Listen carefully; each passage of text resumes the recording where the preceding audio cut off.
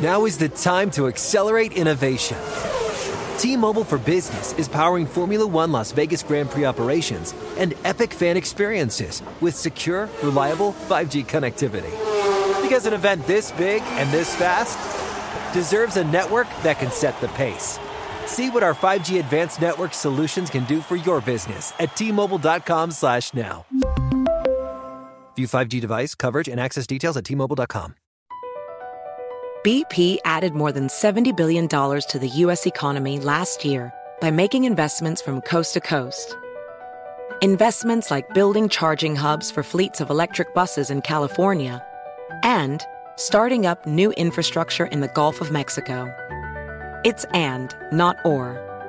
See what doing both means for energy nationwide at bp.com/investing in America. Introducing the first ever Grand Highlander, a mid-sized SUV with the ideal combination of space, performance, style, and advanced tech. The roomy Grand Highlander boasts 3 spacious rows with available seating for up to 8. Its available 362 horsepower hybrid max powertrain unlimited and platinum trims delivers the power, acceleration, and efficiency so your family can take on any adventure. There's even a standard digital key, a panoramic view mirror, and a 12.3-inch multimedia touchscreen, so you always arrive on time. Live life grander in the first ever Toyota Grand Highlander. Learn more at toyota.com/Grand Highlander. Hi, it's Gabby Reese, and this podcast is powered by Laird Superfood. It was created in our kitchen by my husband, big wave surfer Laird Hamilton, and it all started with a simple idea. What began as Laird's secret for long-lasting energy on the waves is now Laird Superfood, offering a full range of delicious plant-based creamers, coffee, greens, and more. Visit lairdsuperfood.com and use the code GABBY2024 and save 20% on your first order.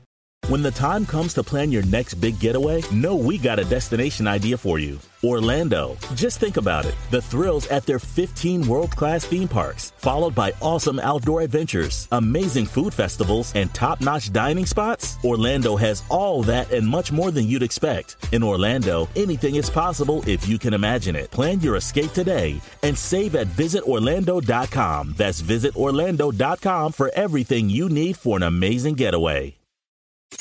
And now, Move the Sticks with Daniel Jeremiah and Bucky Brooks. What's up, everybody? Welcome to Move the Sticks, presented by Zaxby's. DJ Bucky back with you. And Buck, we've had some great guests on this show, but I might be more excited about today's guest than anybody else we've ever had. Yeah, really exciting. I mean, like, this is funny, right? Because you end up dating yourself. It's almost like a childhood dream to have a conversation with the guy that you looked up to when you watched games on TV. And so having Hall of Famer Joe Montana, 4-time Super Bowl champion, 3-time Super Bowl MVP on the program is a little surreal. And so it's going to be fantastic to have a conversation with him about everything related to winning and creating high standards.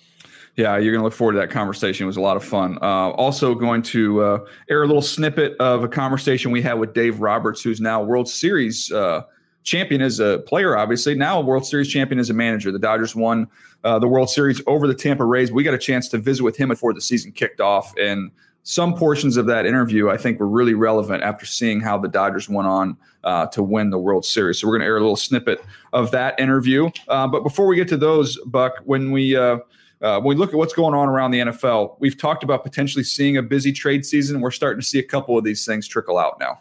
Yeah, we are starting to see a couple of these things trickle out. And I think this week, like before the weekend, this would be a big time because the COVID protocols make it where guys have to sit out for a while. So if you want to get an immediate return on your investment when it comes to the trade, it kind of has to happen Thursday or Friday to be able to get these guys ready to play the following week. And so, look, I mean, it's a unique set of circumstances. I do believe that we have a younger generation of general managers who are more willing to trade now than ever.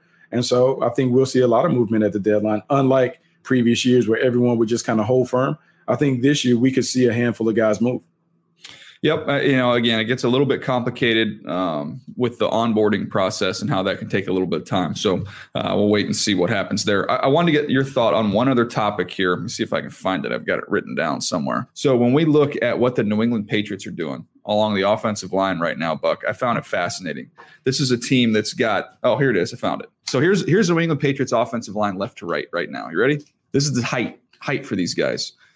Keep in mind that it's an eighth of an inch is how you do it in scouting. So left tackle, 6'0", so under 6'3". Left guard, 6'0", that's good size.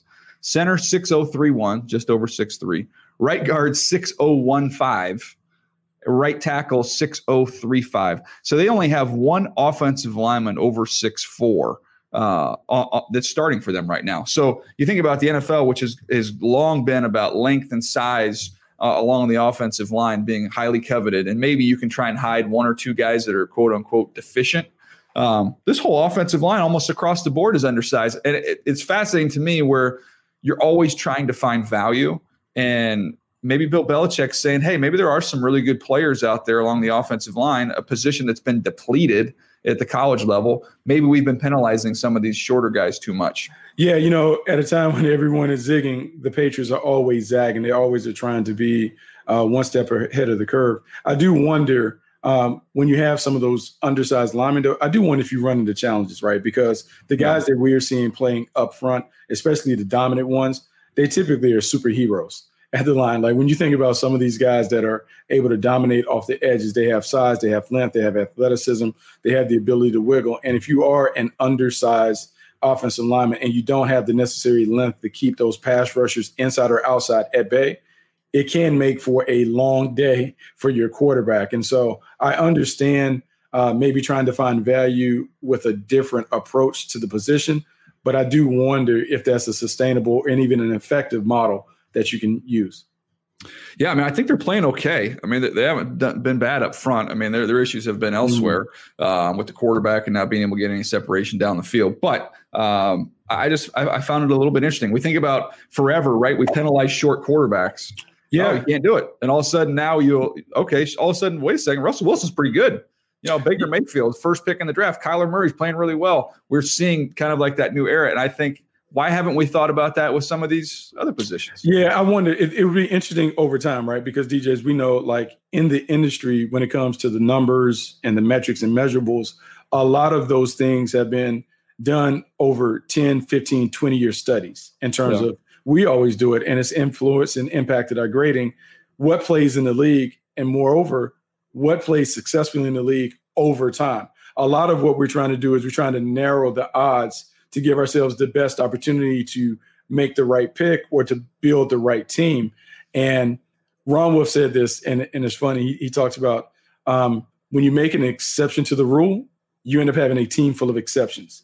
Yep. And the great teams have standards, and they don't really bend on those standards. And they may miss out on a player because like that player didn't hit a prototypical thing, but more times than not, they hit it right because they've set their standard. They know exactly what fits for them and what works with their scheme and all the things that they're trying to do. And it goes. And you have to be okay when you're sticking tight to that model, that there are going to be some guys that slip through the cracks, but you feel like you're giving your team the best chance to win by creating a standard and sticking to that standard. Well, what's so interesting to me is that a lot of that standard and discussion was with Bill Parcells. Bill Parcells he would all echo the same thing of Ron Wolf. You don't make exceptions. You just don't do it. He will not take a short corner. He's not going to take undersized players. He just had these metrics you had to hit. And then Bill Belichick had adopted that for the most part. You look at New England, they would not draft short corners. They were very particular about that. Edge setters had to look like Willie McGinnis, which are hard to find. He didn't want any 6'2" edge players. And now I think, as he's getting a little bit older here, I think you're seeing Bill Belichick saying maybe that's not always the right approach and making more exceptions than he did, earlier in his career with the Parcells influence. Yeah, and that could definitely be something. We can go back and look at the drafts and see they have kind of relented on some of those things. You talked about the edge rusher looking like Willie McGinnis, where we saw them take Josh Uche and Winovich and some of those guys that don't necessarily fit that mold. Now, the thing about that is when you do that and you kind of deviate outside of your norm, do you have the eye to be able to identify the exceptions that succeed? Yeah. Like that's the thing, because and I think this is a Ravens thing, maybe in being around Ozzie and that crew. They've told me you can't go wrong getting good football players. So if a guy's a good football player in high school and he's a good football player in college, he's going to get us. So don't get caught up in that. Tell me how they play And if they play well and they play well all the time, they dominate high school, college, or whatever, more likely than not, they're going to dominate in the pros. And so there are two different ways to look at it. It is interesting, though. Yep. No, it's an interesting discussion there. All right, let's get to this interview here. Excited about this one. He has been considered the GOAT for a very long time. Tom Brady has made that conversation maybe a little bit muddy over the last couple of years, but there's no better person to talk to about culture, about playing the quarterback position than this man right here. Here's our conversation with Joe Montana. All right, Buck, excited to be joined by our next guest here. Joe Montana is joining us. I could list off all the accolades, but we wouldn't have time to do the interview. They're well known. Joe, thank you so much for taking some time with us. When you're with two former scouts, getting a chance to talk with you, there's a question that's been hanging out there that we have to ask. Mark Gorsak, was he really your high school center? And because he's been telling us this for years. And B, was he any good? I mean, that's what we really want to know. Absolutely. He was. And he was pretty good. All linemen are good. Don't you know that? Oh, yeah, that's the rule. That's the quarterback rule. That's the quarterback rule there. Hey, Joe, we've seen so many rookie quarterbacks have success early on in their careers. We're seeing it now this year. I see it doing the Charger games with Justin Herbert.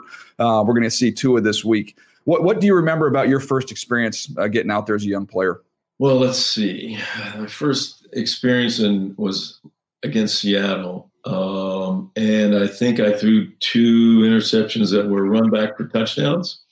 And the nerve of this guy on the second one to run me over on the 1-yard line to get into the end zone.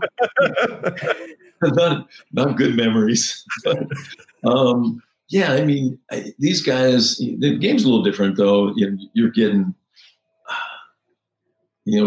receivers off the ball, getting releases. Not knowing that you're not going to take those big hits, a little different.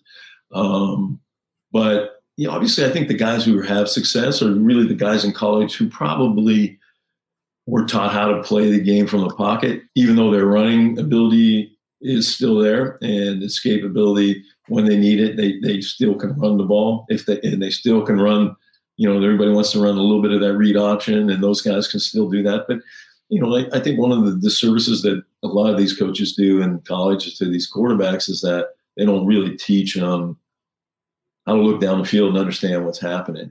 Because anytime you see the guy up, he's behind the center, then all of a sudden they all go like this, and they turn to the coach, and they're telling them with those signs what the coverage is, where they should throw the ball. I mean, all these things are being told to them instead of them having an understanding of the game.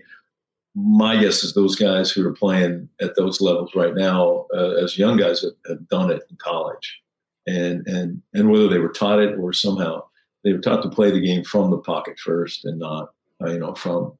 You look at a lot of them when you see a lot of those guys throwing the receivers in college. You're seeing guys running wide open, and when a lot of that started happening originally in the NFL, you were seeing the same type of things, right?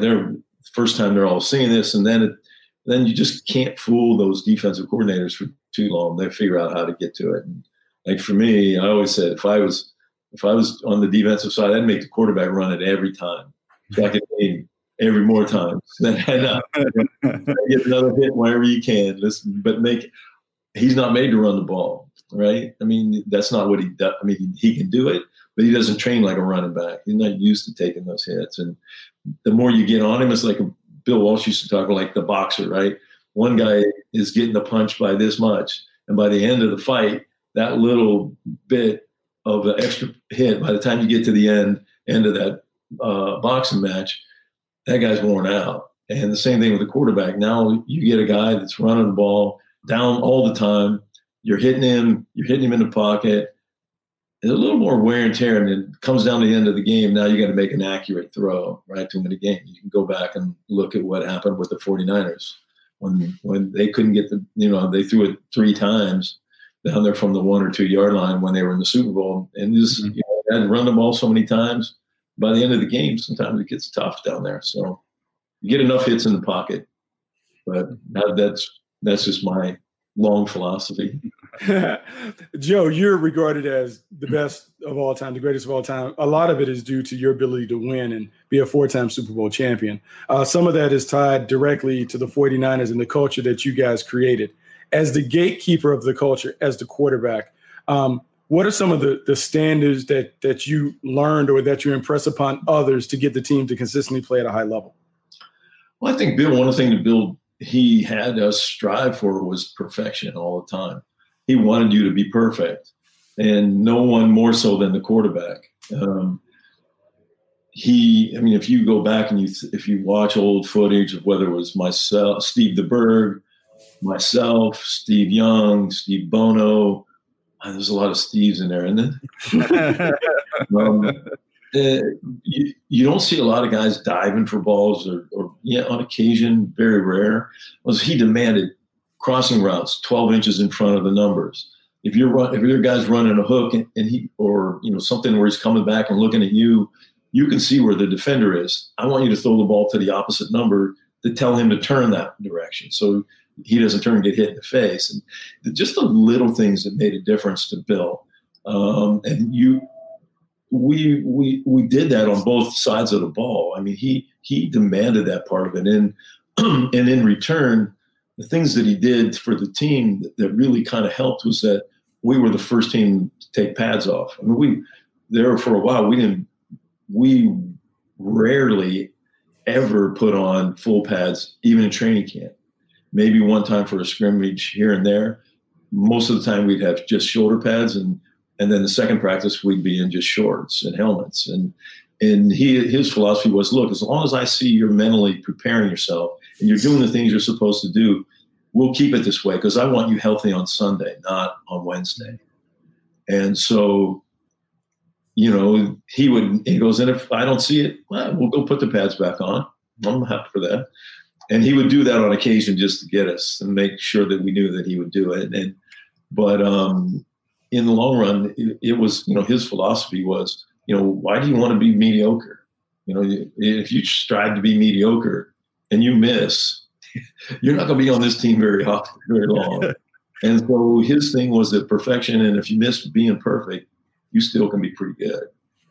Joe, I did a project when I was with the Ravens. We went back and we looked at all the Hall of Fame quarterbacks, and we're trying to find, what's the common trait that they possess, and all different sizes, arm strengths, athletic ability. But the word that I came up with just looking at all of them was just poise.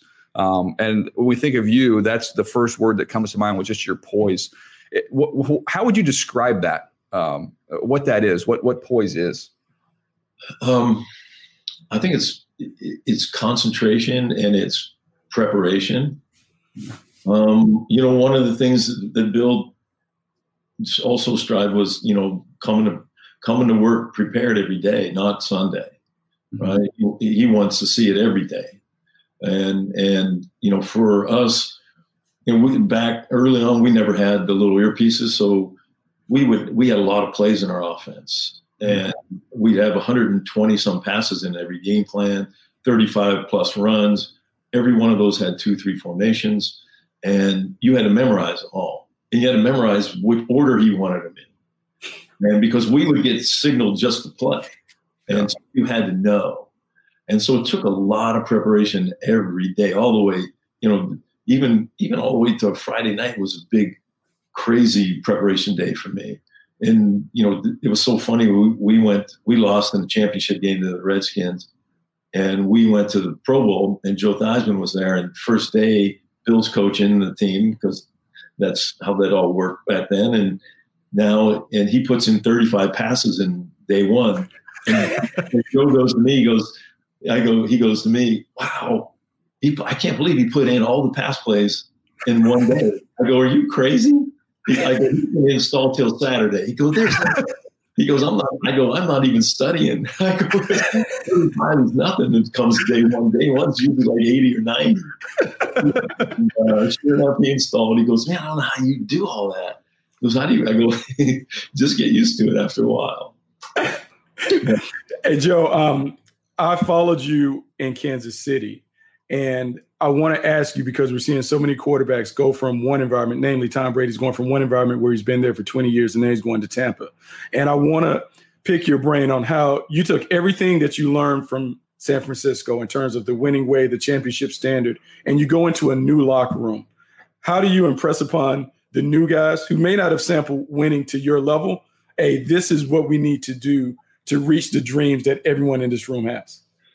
Well, I think the best way to do it is just go in and you have to prove. I think when you first go in there, guys are going, oh, yeah, here he comes. He probably thinks he's this, and he's all this, and he's all that. But it shows up at practice the first time you get there, and what your practice and your work ethic's like.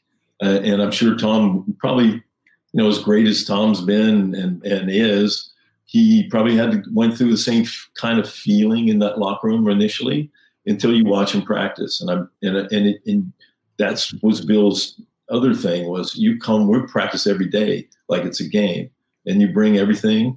And I don't want the ball to hit the ground, and that's just was it. He wanted you to make the right decisions. Yeah, we're going to all make mistakes, but it's how you bounce back from the mistake. It's the teaching of like when we went to Kansas City, I was fortunate because Paul Hackett was there, who had been with us at the 49ers and through our second Super Bowl. And so there was a blend of our offense of what we had done in San Francisco with a blend of Marty Schottenheimer's offense. But it's the little things on like helping the wide receivers understand simple little things that it's going to happen. And until they see it happen, they don't believe it. And like we will call a play and it's the backside of a route. We're working on another side. And it was a play called 20 halfback read. And the back comes out of the backfield. We're working on this side of the field, and the X receiver and the back and the tight end. And the backside receiver has a post hook read. And I would say, okay, I'm just telling you right now, because when Jerry Rice got there, everything became post hook read for Jerry. And that safety moves out of the middle.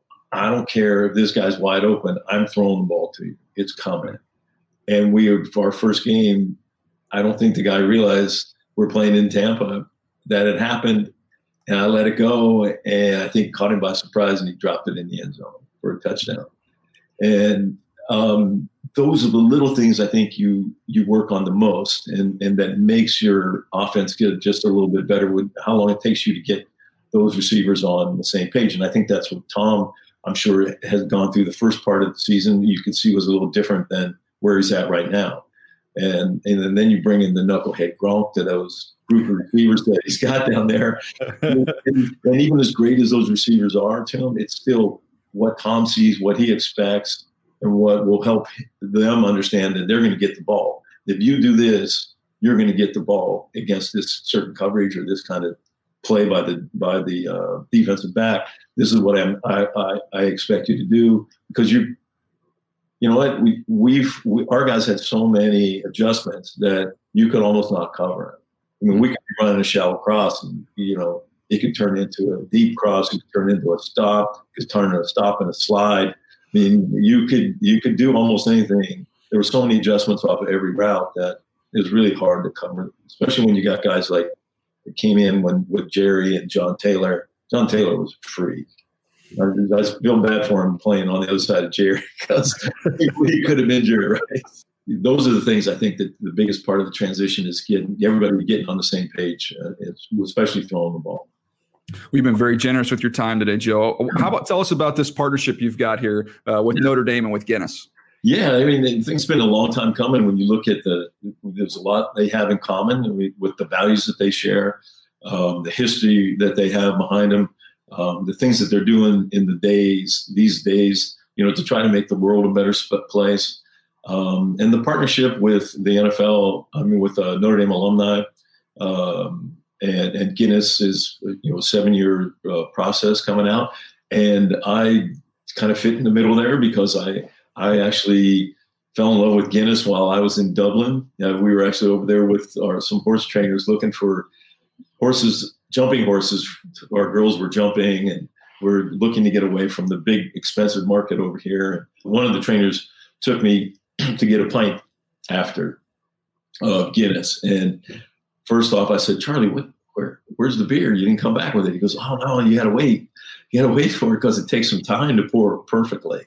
And from that point on, you always look at it and you see it. It looks really dark and heavy, and it's like light and creamy, and I'm totally taken taken back by it. And from that point on, every day we were there. Charlie, I think it's time for a pint. Let's go. I'm kind of in the mix there. And, we got commercials coming out. And the first one's going to hit here on the Notre Dame Clemson game called Wait For It. And it's about the anticipation of the beer and the anticipation of some great plays that have happened there at Notre Dame. And so it's fun. It's been a fun thing to be associated with, and two great places. You'll be able to see that commercial November 7th, Clemson, Notre Dame, going to be one of the biggest games of college football season. Joe, it's been an honor and a pleasure to spend some time with you. Thank you so much. My pleasure. Thank you guys for having us. Well, Buck, I thought that was, what a fun conversation. Every now and then, kind of that little kid inside of you gets excited. I mean, you get kind of numb when you're in the jobs we're in. We're very blessed, very fortunate. You get to talk to a lot of cool people, but it's always a little different when you talk to somebody like Joe Montana.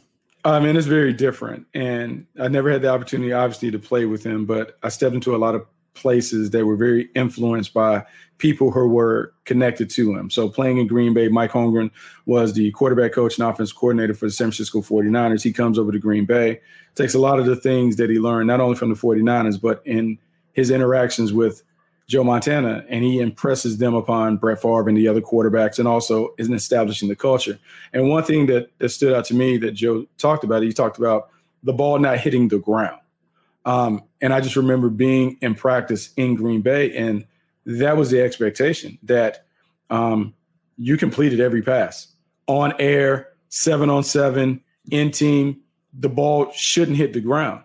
And that was the standard. And you just kind of went about your business knowing that is what, to the point where if the ball did hit the ground, it seemed like everyone would look around like, hey, what's going on? Like, what's that about? And so those high standards that Joe was talking about, it now makes sense to me, like why Coach Holmgren was such a stickler for detail, because he was a stickler for detail. And I think a lot of that was influenced and impacted by his time with the 49ers with Bill Walsh, but also watching Joe Montana work each and every day. Yeah, it was really interesting in that conversation. We talked about poise because I've always used that word. I want to see how he defined it. I've never heard a better, more clear definition of poise than what he gave, which was the combination of your preparation and your concentration. So your preparation to get you ready for the moment, your concentration to be able to stay in the moment. What a great image of that. And it's like, man, you know what? There's a reason why, you got a nickname Joe Cool and you're so calm. It's not because you're not calm in the face of pressure because you have something different inside you than everybody else. You're calm inside the face of pressure because your preparation has been different than everybody else. And I mean, I think that was a great image. DJ, it was funny because he talked about preparation on multiple occasions. I'm looking at the notes from the conversation. He talked about preparation and practice and how they went about it, and how the mental part of it, high expectations, high standards, the details on both sides of the ball. And a lot of what they talked about doing was bringing game-like energy and focus and attention to practice so they would carry that over into games. And I think the common denominator between the people and the teams that we see are very successful, practice and preparation is everything. It matters a lot how you get ready for games, how you get ready for doing whatever it is that you're about to take on. It matters. And if you put in the time to prepare properly, the results end up taking care of themselves. How about the difference between the way the position was played when he talked about volume versus now? And we've seen these rookies get right on the field, right? Get right on the field and have success. A lot of them have success. There is no way on God's green earth that if right before the game started, you go to Justin Herbert and say you're in, and you have to have the responsibility that Joe Montana talked about that he used to have back then, with the amount of volume you had to have in your head. Not only that, it's as you've played in the system, the sight adjusts you have to make as a receiver and as a quarterback to be able to see all those sight adjusts. That's not the way the game's played anymore. I mean, in some ways you'd think like as things grow, they build and get more complicated. And I think in the NFL, and maybe it's a good thing, it's actually gone the other way. It's gotten simpler. Yeah, it's gotten simpler because I think what happened when it came to the simplification, you had a lot of people that came out from up under their West Coast offense tree. They were extensions of Walsh, and I would say Shanahan had a different version of it, but Holmgren and all the different disciples. And what happens, DJ, is everyone adds to it, right? So it's that game that we played in elementary where we passed the secret, and then you pass it on, then everyone adds something. Telephone. I think it was telephone, right? So now what should be Red Right 22 Scat Hank becomes Red Right 22 Scat Hank X Ben Z Banger or whatever. And then the next person who runs that adds something. So they try and tell everybody. So then it became so verbose that you can't remember that by the time, we all have short attention span. By the time the quarterback starts saying the play to the time he ends, you're like, wait, what? I forgot where am I at? What am I doing? Yeah. And so I think some of it, they had to cut it down so guys could play fast, because you did have a bunch of young players, particularly wide receivers, kind of in a fog, trying to remember, where do I line up? What do I have? What are the adjustments? And so it takes a lot. But we are seeing a very simplified version of football. And it's designed to help the quarterback play well, but also to help all these perimeter players on the outside understand what to do and play fast as well. I'm curious because you played during a time before the earpiece came in the helmet, right, Buck? Yeah. Yes. So did you guys signal, or did you guys shuttle players in with plays, or did you guys signal everything on the sideline? Do you remember? Gosh, I'm trying to think. I guess they had to signal it in. Now that I'm thinking about it, because those wide receivers didn't run in and out. They weren't running to play in and out, not at the pro level. Like that's more college and high school. Yeah. I did a little bit of that in college. There's nothing worse than being in a huddle and the receiver comes in and he goes, far right. Gosh, what was it? I'm like, that ain't good, man. That ain't good. A lot of confidence there. Yeah. No, I think they were signaling those things in. But man, just think about how much you had to know, DJ. Like you're the quarterback. How much you had to know when they're signaling those plays in. I will say this, I don't think there were as many formations. Like when you go back and you look at the classic 49ers, the 49ers typically stayed in split backs. Yeah. They lined up in split backs. They lined up in slot. Maybe they put the third receiver in, but it was still split backs. They didn't have, we're going 3-by-1, we're going empty, we're doing all of these different things. That came later. They didn't have shotgun. They weren't using shotgun because Bill Walsh wasn't a proponent of shotgun because it altered the timing of the passing game. But yeah, it's still a lot of volume. So I think there's a thing in football where they say you can opt for same but different, same formation, a bunch of different plays, or different but same, different formations, same play. And it's just a matter of what school you subscribe to. And it seemed like Bill Walsh subscribed to the theory, hey, we're going to be in the same stuff. We're just going to do a bunch of different things out of it to really challenge the defense. Yeah, that was a fun conversation. Any other notes you took out of there that interest you, Buck?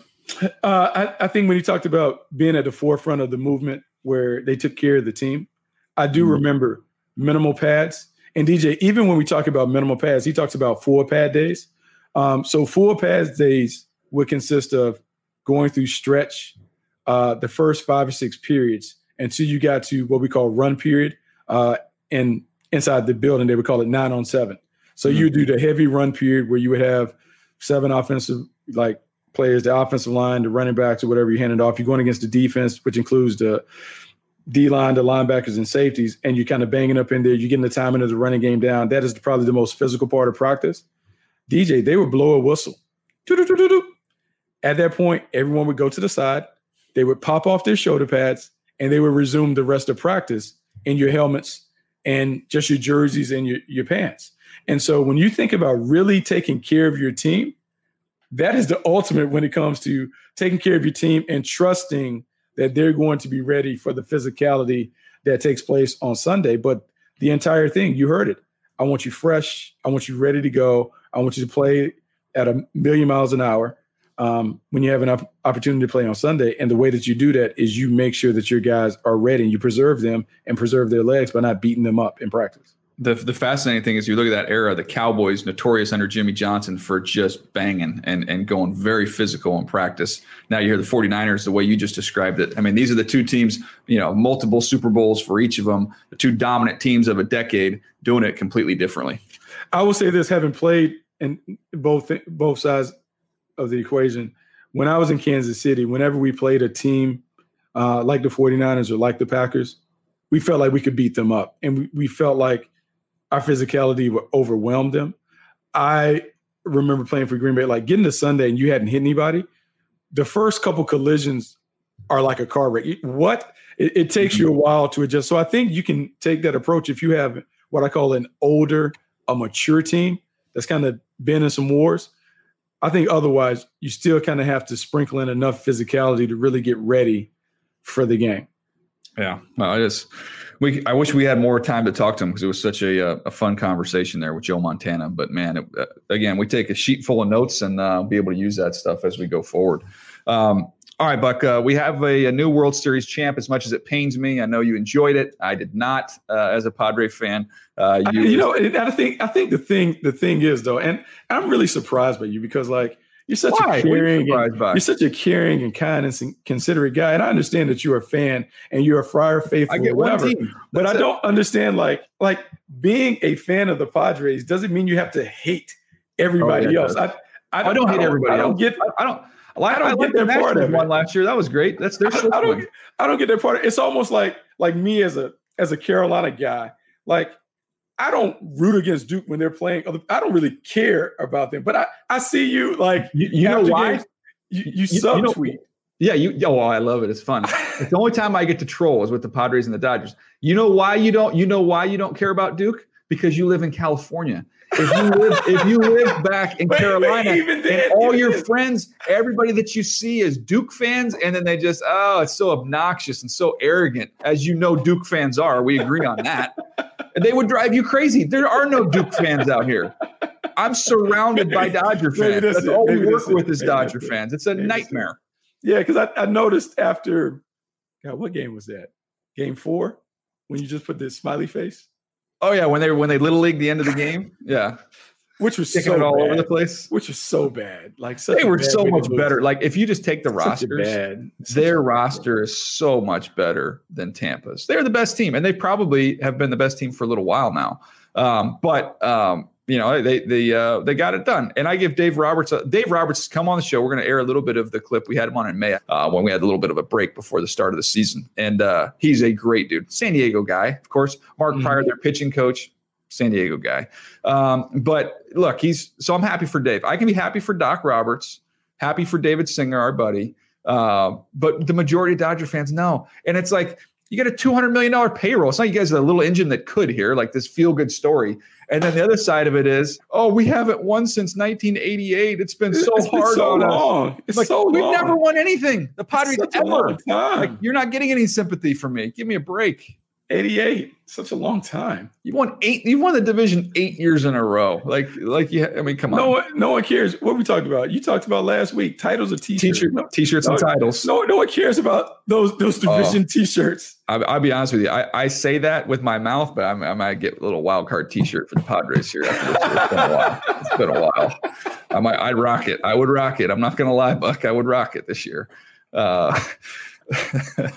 All right. Oh, by the way, before we get to the Dave Roberts thing, I know there was a big analytics discussion because they took Blake Snell out of that game when he was dealing and rolling, and because the analytics say you don't let a pitcher face the lineup the third time through.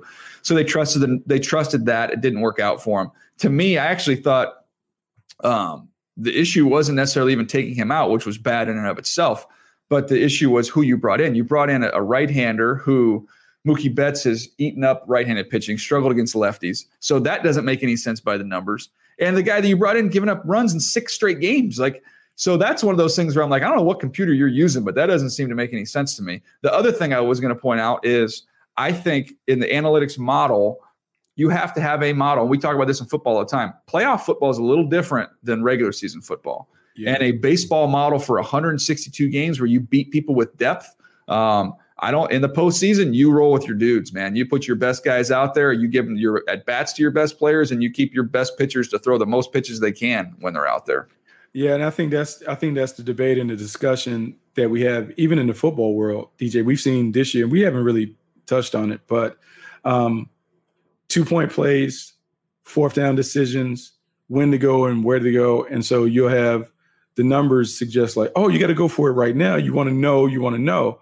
But then there's the old school football mind that's like, hold on, man. Like, look, the first thing you have to do is make sure that I don't put myself in a position to lose the game. So how can I protect myself where I can minimize the odds that we're going to lose based off of this decision that we make?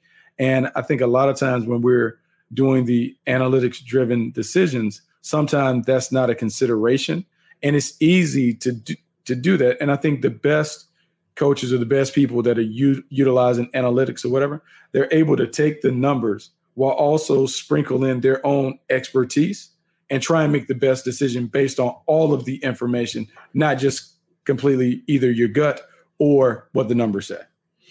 You know what they needed? I was thinking about this. What they needed Gina Davis. Remember the movie? Yeah. You remember that movie, League of Their Own? She comes out there. Her sister's the pitcher, right? And she comes out there, and the pitching coach goes, "What do you think?" And she goes, "She's battling. She's battling. What do you really think?" "Yeah, she's done. She's got nothing left." Like she could see it. She's a catcher. It's her own sister. She just called it like she saw it. Like they needed to go to the catcher and be like, is he still good? Are we good here? Yeah, he's great. We're fine. And I think sometimes, like I do believe sometimes, man, your eyeballs, like the dominance that was being displayed, sometimes you just have to trust, like, you know, man, I know the numbers say this, but I'm gonna have to go with this. Like I feel this based off my guy is hot, he's rolling and whatever. And I understand like not wanting to see 3 times through, but he was dealing, and it was almost like they let him off the hook. Yeah, no. They needed Gina Davis behind the plate. If she's catching that game, she tells them they got to keep him in. That's it. It's that simple. All right, let's get to it. Let's get to this little snippet here. This is our conversation with Dave Doc Roberts in May, talking about the importance. Well, actually, I think we have the question here. I won't tease it. Let's roll it. One of the things that I've heard about you is because you guys have been really heavily analytic driven, that you've had to really manage the relationship with the players to get them to have a complete buy-in. Talk about the importance of trust and communication when you are trying to make decisions that are in the best interest of the team, but you're dealing with players who are used to playing every day. Well, that's a constant, I wouldn't say struggle. It's a constant challenge. It's something that I got to keep front of mind. I think the thing is that I have to always remember what it's like to be a player. When you're a coach, you have to remember that. And secondly, all the time I let players know our goal is to win baseball games, and winning is the most important thing. So when you have a lot of good players, players want to take care of their families. They want to perform. They want the opportunity. They always feel that they're the best option, which I love. And you never want to change that. But I do think that to play for a champion, there's got to be sacrifice. And I think that for us, that's something we talk about, and just giving guys opportunities, when I can, and kind of make guys feel relevant and empowered. But it's tough because I think for me, as you guys might have heard, I try to touch every player every single day. And, you see, I was on a podcast with Pete Carroll and Steve Kerr a couple weeks ago. And, Pete Carroll's a guy that's going up and down the sidelines, patting guys on the butt, and, just a little something. I think that goes a long way when you're a leader of men or women. And so just a little bit that head coach or that manager can let them know, hey, I'm thinking about you. I still believe in you. I still need you. And that little bit keeps guys going. But I think for me, it's the consistency of having those conversations. All right, Buck, you get a chance to listen back to that conversation. Seems like a million years ago, right? Chatting with Dave Roberts. But I thought it was important what he had to say there, and I think it showed out just the leadership that he had and being able to interact with everybody. Yeah, no, he has been great. And I think the thing about Dave is not only the managing of the interpersonal relationships with the team and making sure that everybody feels like they're important, but also the resiliency that he had to get his team to display. They've come up short so many times. They've been there, and there's no fast forwarding to get to the next step, which is to win the title. And so, look, great perspective. And we talked about this before we came on. Once you get the first one down and the way in which they were able to do it, potentially it can unlock a run that we've seen the Yankees have, a run that we saw the Atlanta Braves have, because you kind of know. In football, we saw the Patriots have it, because once you acquire that knowledge of what it takes to win it, well, now the fun can begin. If everybody is able to kind of keep their egos in check and everyone doesn't run amok trying to think that they're chiefly responsible for the success. If you can keep the team together and keep the mindset right, there's no reason why they can't continue to go back and always be in the mix and in the conversation each and every year. This is what scares me, is that I'm thinking of the Chicago Bulls, and I'm thinking of acquiring so much postseason experience with failure, right? Or, they couldn't get past the Pistons, but they acquired all that experience when they were very young. Think about the Dallas Cowboys. They had a young team. And then once they got a taste of it, once they figured out they could do it, now you've got the talent and the confidence and the experience all coming together. And the Dodgers team is still, the core of the team is really young. Kershaw's a little bit older. Kenley Jansen's about done. But they have a core that is very young. They have a lot of postseason experience. The struggles to try and get through it, couldn't get through it. They break through.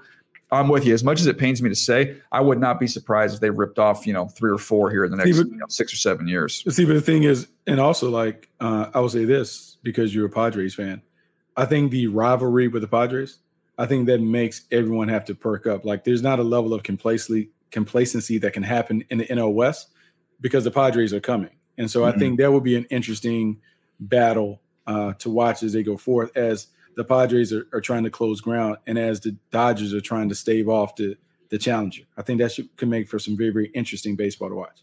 Yeah, and by the way, to my fellow Padre fans out there, maybe 3 are listening to this right now, but don't be the person that's like, we lost to the team that won the whole thing. Like there's no pride in that. You don't get anything for that. That doesn't matter. I hate that mentality, man. Don't you hate that? Well, that means that we could have been. I'm like, no, you lost to them. It sucks. Yet our starting pitchers were hurt. I get that, but don't give me the.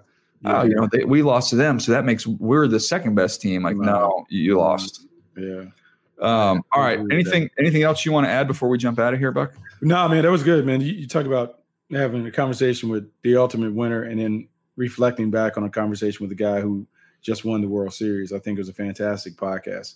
We continue to want to learn and know more about building the right stuff, how to build championship teams and implement the right culture. I don't know if you can get 2 better guys than the ones that we had on the show today. No, that was great. By the way, I always show a challenge out there to somebody. If anybody can have a website, right? So you can have a little blog or what have you. We have some of this on our own, but I would love it if somebody is interested in the culture stuff like we are. If you went back through all of our conversations we've had with coaches and great players like Hall of Famers, where we've got some of these, create a little blog and then keep a little tab there of all the notes that you've been able to compile. We compile all these notes on our end. We put them in our own computers. But if somebody wants to be able to compile that, we could share it with the rest of our audience, because I know you guys dig that stuff as well. So if somebody wants to go for that, go for it. A little homework project for you. Anyways, that was a fun episode. I want to thank David Singer for booking that. Thank Mark and Nabil for the work they do for us. And we're out of here. We'll catch you next time right here on Move the Sticks, presented by Zaxby's.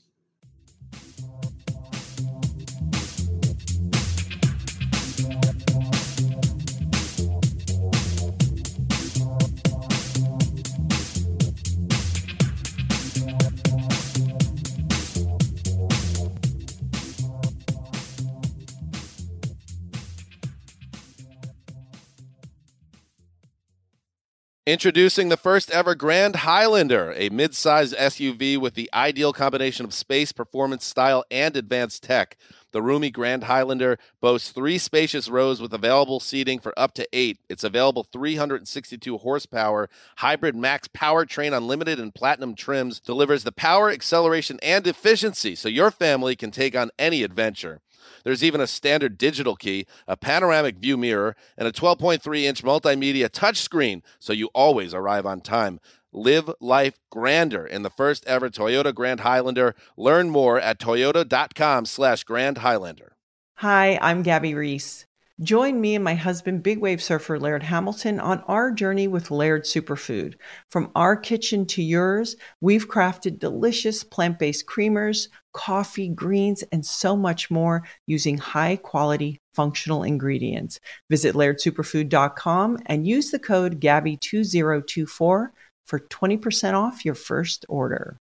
If you're ready for an epic family vacation, there's no better place than sunny Orlando. Exciting thrills, never-ending food festivals, fresh new dining experiences, outdoor adventures, and Florida's natural springs, and so much more. Orlando has it all. And Visit Orlando's vacation planners can help you plan the perfect trip. In Orlando, anything is possible if you can imagine it. And that's what makes Orlando unbelievably real. Plan your escape today and save at visitorlando.com. Tired of restless nights?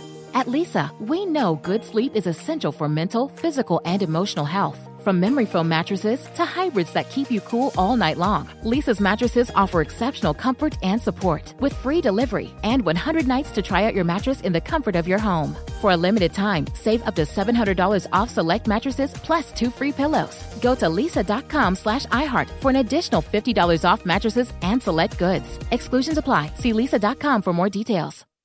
This is Amy Brown from 4 Things with Amy Brown. Today, Healthier is happening at CVS Health in more ways than you've ever seen. It's wellness destinations for seniors, including select locations with Oak Street Health and CVS Pharmacy.